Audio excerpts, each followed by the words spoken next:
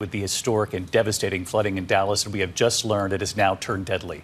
The rescue's underway all day today and tonight. More than 17 million Americans are on alert for flooding into the night, with the system now on the move. In Dallas-Fort Worth, more than 9 inches in 24 hours, the highest total in 90 years. And outside Dallas, one area reporting 15 inches of rain.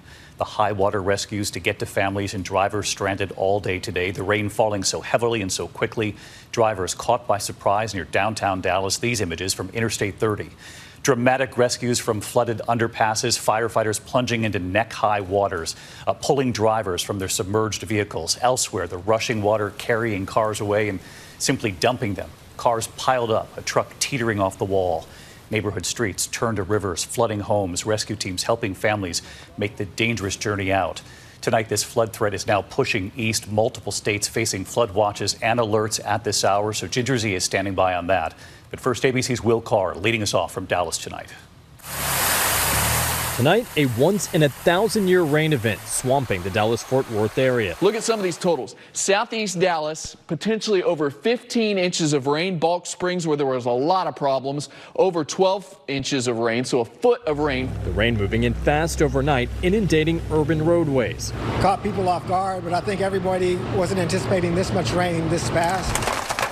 For many trying to get through, their vehicles stalling in the floodwaters. Near downtown Dallas, this incredible scene captured by a storm chaser's drone, showing first responders swimming on Interstate 30, trying to reach stranded motorists, directing them to higher ground. Receding water revealing this pickup truck atop a highway barrier.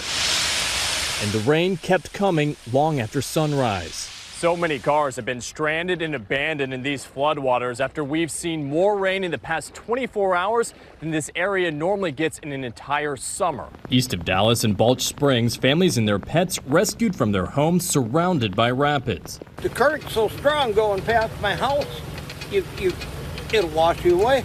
Monsoon rains combined with the tropical system brought widespread flooding across the Southwest all weekend. And in Utah's Zion National Park, crews searching for Jaytel Agnihotri, overdue from her hike, missing after flash floods tore through the park Friday. I mean, it's frustrating. It's already day 3 for us, and we haven't found any clue except the backpack. Searchers finding another injured hiker who was swept away, taking them to the hospital.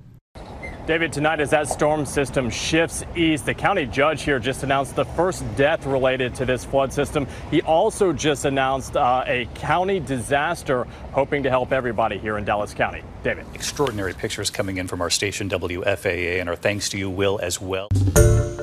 Hi, everyone. George Stephanopoulos here. Thanks for checking out the ABC News YouTube channel. If you'd like to get more videos, show highlights, and watch live event coverage, click on the right over here to subscribe to our channel. And don't forget to download the ABC News app for breaking news alerts. Thanks for watching.